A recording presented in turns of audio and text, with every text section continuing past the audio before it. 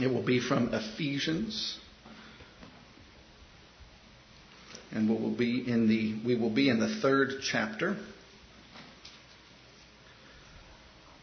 starting in verse 14. Ephesians chapter 3, verse 14 through the end of the chapter. As is the custom of this church, please stand for the reading of God's Word.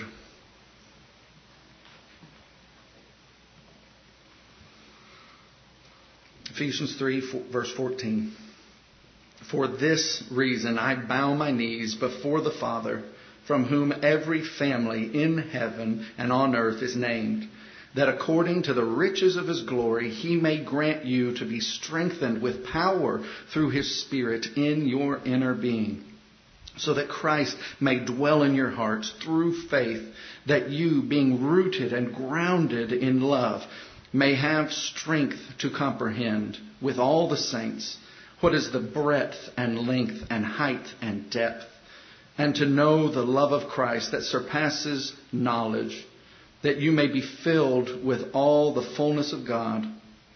And now to Him who is able to do far more abundantly than all we can ask or think, according to the power at work within us, to Him be the glory in the church and in Christ Jesus throughout all generations, forever and ever. Amen. You may be seated. This sermon text is such a precious one. I hope as you were listening to it, you were captivated by the power of Paul's prayer for us. There are times, I'm sure you've experienced this as well as I have, that when you are around someone who is a powerful person who prays to God, you feel that. And here we have God-inspired words of a servant of God praying to the Heavenly Father. This text we just read, Martin Lloyd-Jones quoted the following about it: "You will never hear anything greater than that. However long you live in this world, whatever orator may arise, you will never hear anything equal to that. In eloquence, in elevation of thought, in profundity of language and of concept, it is undoubtedly one of the great mountain peaks in Scripture. There are many who would say, and I have no doubt that they are right, that this is the highest peak in all of the glorious range of Scripture truth, of divine revelation. He really does lift us right up into the heavens and prays for things which are almost incredible." Well, I am trepidatious to try and approach such a text as that to do glory to it. But the good news is it does not depend on man, that God's Word is living and active, and that God will accomplish what He wants through it. There are 3 things I want us to get out of this text tonight. First is the Christian example. We'll see that from Paul. The second is the Christian power. And the third is the Christian limit. So, verse 14 and 15. "For this reason I bow my knees before the Father, from whom every family in heaven and on earth is named."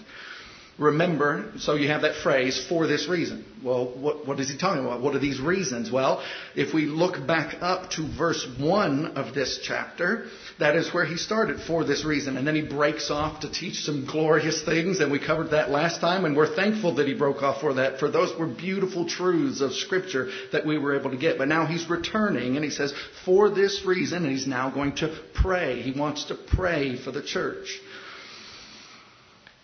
We have already had one great prayer from Paul. That was back in chapter 1. I wonder if we remember what he prayed for then. It was for wisdom. It was for enlightenment. He wanted the Christians to know things. And now he's praying for power. This verse, this text at the end of chapter 3 is a transition point. He has been covering theology in the first 3 chapters, and he is about to transition into chapter 4 and 5 and 6. And as you will see, as we will see in the following times that we meet, that he is about to start giving practical living. He's about to give how we are to live, orders and commands. And the order of that should not escape us. It is theology first before we get to things called practical living. It is, R.C. Sproul had a lecture series on philosophy, and he titled that series "The Consequence of Ideas." And the notion there is, if you have a philosophy inside of you, if you have an idea inside of you, whatever you're thinking, whatever your internal theology is, it works its way out. It never stays inside of you. It always comes to the surface. Some of you know Viktor Frankl. He was a Holocaust survivor. And here's a quote from him. "I am absolutely convinced that the gas chambers of Auschwitz, Treblinka, and Majdanek were ultimately prepared not in some ministry or other in Berlin, but rather at the desks and in the lecture halls of nihilistic scientists and philosophers." So his claim was the philosophy that we imbibe, the philosophy that we live with, will always work its way to the surface. Of course, we know that to be true within the church as well. There are many of us who sadly could go by the name of hypocrite. Right? Especially young people in the church who will show up and do all the churchy things and then go out and live lives that are contrary to everything that they've had. So is that speaking of some internal thing that's working its way out? We profess one thing and do another. We pray that that does not fit us, that title of hypocrite. Oh, how we desire that wouldn't be our case. Never underestimate, the point here we're making is never underestimate the importance of theology. Some people want to push it to the side and say that's just, extra stuff that we don't really need. Give me some practical stuff. The theology is so practical. You need it, or the practical things will be of no effect. Calvin points out that this prayer serves two purposes. It testifies, this is a quote, it testifies to his regard to them and likewise excites them to pray in the same manner. And this is our first point, the Christian example. We're seeing here Paul. Remember, Paul is in prison. Remember, Paul could be focused on his things, but he is on his knees praying for the church, praying for other people. His heart is for them. We have this Christian example. We are to be called to pray for saints around this globe. I wonder if we were to take a survey tonight, what would our score be for how many of us prayed for saints around the world this week? How many of us prayed for those who were being persecuted? How many of us prayed for the growth of the church? If you are struggling in that regard, I recommend to you a book called Operation World. I first encountered that in college. It is a thick book that has every single country in the whole globe, and it says what their specific prayer needs are, the things that they're suffering in, the things that you can pray for, and it's a wonderful book. And so in your evening devotionals, when you're praying for your family and when you're praying for the church, hopefully, you can also pray for a specific country and just work your way through the book as you're going through. But this is the Christian example. We are to have a heart for those around the world. We want others to grow in grace. Another aspect that Calvin noted was that nothing will be gained by their industry and toil, and all their study and application will be to no purpose except so far as the Lord bestows his blessing. And we know that that is true, and how that should excite us to be praying these prayers, that they would prosper, that Christians around the world would grow in grace, would that were our heart, that we joyed to go. We didn't dread going to the prayer closet, but we joyed to go, that we were going to do something mighty that would stretch across the globe, that would build up his church.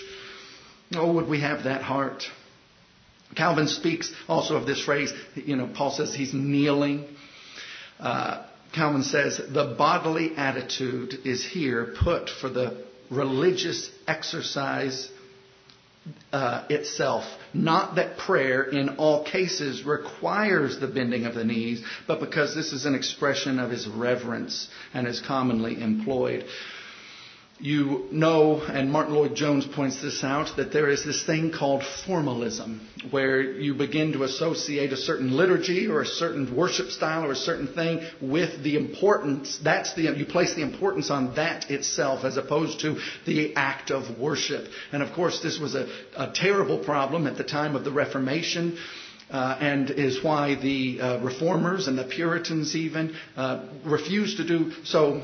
When they were doing the Mass, it was common practice. You kneeled, and then the priest would put the wafer in your mouth or what have you, and the serfs and the normal common people thought that the kneeling and this ritual was so important, and the Puritans refused. They said, there is no kneeling. You will come up and you will take communion. It's not in the formalism. It's not in the way that it's your heart. It's God's sacrifice. It's what Christ did. It's not this ritual that's important. And so we see this expression of kneeling, and it is right to kneel. It is right to give honor and reverence to God, but don't be attached to a certain position or a certain posture, a certain liturgy.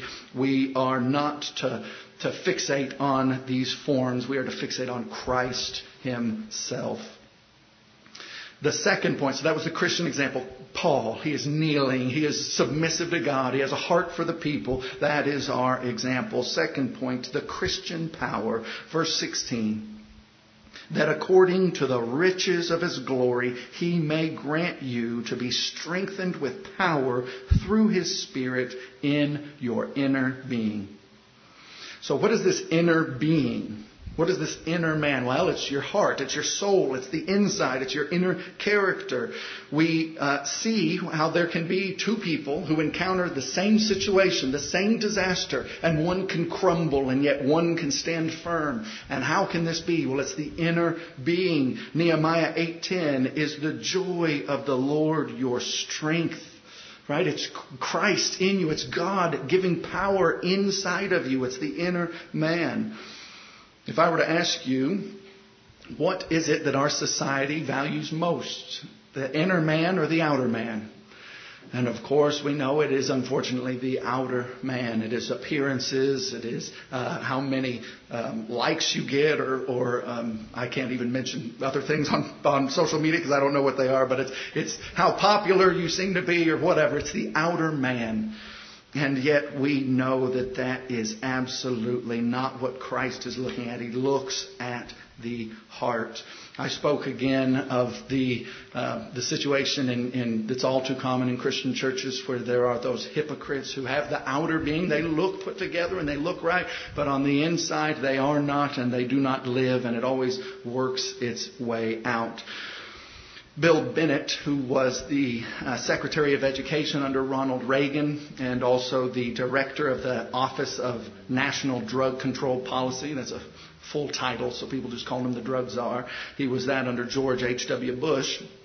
But when he was the Secretary of Education, he would go around touring schools, visiting schools, and he lamented that it seemed that there were so many young people who had just no morality, none whatsoever. And he thought, well, what can we do about that? And so he wrote a book called The Book of Virtues, and he wanted teachers to be using it and teaching it in the schools. Of course, that was as good as he could do, right? Because the Supreme Court said in 1962 there couldn't be prayer in school, and it said in 1963 there couldn't be Bible reading in school. So a book just on bare morals is as good as he could try. And yet we know how that is ineffective, how that will not work. That's once again trying to work to the outside and conforming what is the strength that comes in this verse? Is the strength coming from? Is it the inner man itself that is the strength? No, it is God that is the strength. It is His power. It's His Holy Spirit. So of course anybody trying to just use their inner man to be moral is doomed to fail. And we see that in Scripture. Romans 7 verses 18 through 20. This is Paul, the great apostle. For I know that nothing good dwells in me, that is in my flesh. For I have the desire to do what is right, but not the ability to carry it out. For I do not do the good I want, but the evil I do not want is what I keep doing. What a terrible situation that is. And when we are relying on what he describes as the flesh, as just our self as it is, and not the power of God in our inner man, then we are doomed to fail. If that weren't enough of a reason to be seeking this power that comes from Christ and comes from above, if that weren't enough of a reason, just the fact that we are so weak of our own strength, we're going to find in chapter 6 that we are in a spiritual war that requires a breastplate of righteousness and all these tools and defenses. So it's not just that you need Him because you're weak, it's because you are in a war. Oh, how we need what Paul is praying for here. Now, what exactly is this power through the Spirit? Other scriptures, like Ephesians 5:18, speak of be filled with the Spirit. Filled with the Spirit. Colossians 3:16, let the word of Christ dwell richly in you. This is where we can see verses like 2 Corinthians 4, 7 through 9 and verse 16. But we have this treasure in jars of clay to show that the surpassing power belongs to God and not to us. We are afflicted in every way, but not crushed, perplexed, but not driven to despair, persecuted, but not forsaken, struck down, but not destroyed. So we do not lose heart. And here it is. Though the outer self is wasting away, our inner self is being renewed day by day. This is how we can make sense of 2 Corinthians 12:10, where it says, when I'm weak, then I'm strong, because the strength does not come from you. It comes from Christ. It comes from the power through the Holy Spirit. Verse 17, so that Christ may dwell in your hearts through faith, that you, being rooted and grounded in love. In much evangelism in the second half of this last century, the phrase, ask Christ into your heart at the time of salvation was a very popular one. So Paul is writing to Christians, and he's saying here, so that Christ may dwell in your hearts. And so in our conception, we might think, well, isn't Christ already living in the heart? Like, what is this looking like? Well, it's the same. When you were saved, you got the Holy Spirit. God came to live in you. He did. That's true. But we're also commanded to be filled with the Holy Spirit. And when we're living lives that are constantly in gross and grievous sin, John MacArthur puts it this way, the word dwell, is Christ able to come into your heart and dwell there? Or is He having to be like Martha, constantly up cleaning and knocking down grievous sins that are all over the place and focus on these things rather than dwell? Now, obviously, there is no one without sin. We know that absolutely. But through the years of your life, just like it said in 2 Corinthians, the inner self is being renewed day by day. And we are not where we used to be. Praise God. We are not where we used to be. That is such a phenomenal thing that should make us so thankful that God works in our lives and He comes and He dwells. And what is this power? What is this? It is grounded in love. Grounded in love. Being rooted in love. Romans 13:10 says, love does no wrong to a neighbor. Therefore, it is the fulfilling of the law. This love of God, when it is inside of us, when it controls us, it causes us to do so many things for the glory of God. So that was the power of the Christian. What is the power of the Christian? It is God and His Holy Spirit in your inner being. It is not you yourself. It's the power of God. And now we come to our third point, the Christian limit. What is the limit to that power? And of course, before we even look at a text, you know that there is no limit to God's power. And if it's His power in you, then there is no limit. So this is a trick point. Verse 18 and 19. May have strength to comprehend with all the saints what is the breadth and length and height and depth, and to know the love of Christ that surpasses knowledge, that you may be filled with the fullness of God. Do you see here superlative? He just keeps on adding on and on and on these words. He is surely... even though it surpasses knowledge, He is doing a good job of making this seem like it's like a mountain peak. And it just keeps going higher and higher and higher. And we can't see the top of this thing. Matthew Henry and Stephen Lawson speak. Why is he using these geographical terms, this breadth and length and depth? So what are these referring to? And Matthew Henry thinks it moves along the sense, since we're talking about love here. What is the greatest love? Well, John 15:13 says that greater love has no man than this, to lay down his life for another. So the greatest example of that is Christ. And so the breadth, what could the breadth be meaning here? Well, it's broad enough to reach the ends of the earth, every people, group, and tribe. And we know that he's been focusing on that in chapter 2 and the first half of chapter 3, that there's no longer just the Jews, that it's all people, Jews and Gentiles together, one church, one body. So the breadth of his love is so wide, it goes to the ends of this earth. So that's the breadth. And then what is the length? Well, it's long enough. We know in chapter 1 he spoke about the predestining love of God. So it's long enough to reach all the way back into eternity past. And it's also long enough to reach all the way forward into eternity future, where we will be with God forever in eternity. And his love knows no end there. So that is indeed the length of God's love, never ending. And height. Well, it's high enough that it can take wretched sinners like us and raise us all the way into the highest heaven. What love! And depth.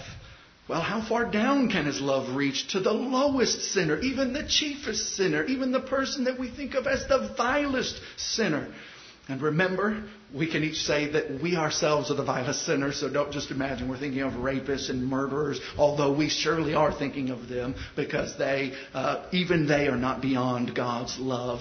But even us, even we can be saved by God's grace. So that is the height and length and depth. That's possible that could be what that means. It may not be, but it has some textual basis. Think of this love and put it in perspective. I want you to consider for a moment the love you have. And you have quite a bit of love, no doubt. Surely you love your family. You would do anything for your family. Hopefully you love this church, right? Most of the people in it that you love nonstop. How much broader does it get beyond that? Everyone in this country, everybody to the ends of the earth, even the hateful, ugly, mean-spirited people. Does our love get that far? Often when we read the story of Israel in the Old Testament and how time after time they sin, and you think, God, when are you going to have enough of these people? Just wipe them out. And he doesn't. What loving kindness. And then, of course, after we're reading it and thinking that's so down on Israel, how terrible Israel is, we consider for one moment that is a story of our lives, our own sin. And we think, what love of God that he would save us. So compare it to our own love and see this unimaginable, beyond knowledge. And it is beyond our knowledge. We cannot fully comprehend it. When we have experienced it, we can comprehend it some more. I have heard from parents who had children, often you'll hear someone say, I didn't know my heart could love that much until my son or daughter was born, or when you found the love of your life, or whatever the case is. I didn't know I had that capacity. So, that's hard to explain to somebody who's never experienced it, I'm sure.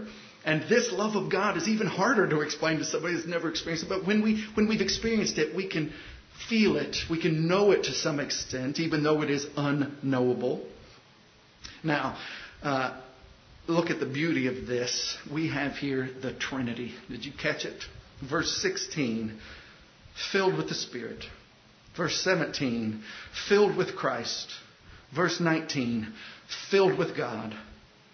Oh, believer, do you realize that the Godhead, the triune God, the one who holds the entire universe together, is in you this moment? Oh, it is almost too much to comprehend the grace of that. Verse 20 and 21. Now to him, see, he doesn't just stop with this breadth and width and length. Now he's continuing on. Now to him who is able to do far more abundantly than we can ask or think, according to the power that is at work within us. To him be the glory in the church, in Jesus Christ, throughout the generations, forever and ever. Amen. And he continues to build over and over again. He is able. God is able. There's nothing he is not able to do far more. That would be enough, to do far more. He can do far more, abundantly, than all we can ask or think even. If he could just do what we could ask, that would be unfathomable. But he can do more than we can ask or think. There was a movie some time ago called Inception, and the part of the movie was if you could think it in the dream, you could create it, you could make it appear. And one of the lines that one of the people says when one of the characters keeps on thinking of these small tools to use, and he says, "You mustn't be afraid to dream a little bit bigger, darling." And then he has this larger tool that he can use. And the same thing with the comic book figure Green Lantern. His power was whatever he could imagine, he could create. But this scripture is saying, even if you had that superpower and what you could imagine God could do, it's beyond that. Beyond the height of what you can imagine God can do. We're climbing this mountain and we're not even close to seeing the top of it. It is just so high of how good God is and what He can do. Now, I emphasize to you as we're getting towards the end of this to remember this prayer, John MacArthur calls it like the ignition switch. We've been learning this theology and we're about to turn to practical Christian living. And this is turning the switch on, saying you must be rooted in all this theology that we've learned, all of this power that comes from Christ, from God. You should never think, oh, it's another sermon on the love of God. Good night. You need that power within you to be living, to be doing these things. So we are thankful that Paul has written this prayer. Now let's put all of these things together, all of the first 3 chapters in this prayer as we consider. It would be something that if the triune God was giving power inside of you and all of these things, that would be something. But remember what we learned in chapter 1 and chapter 2.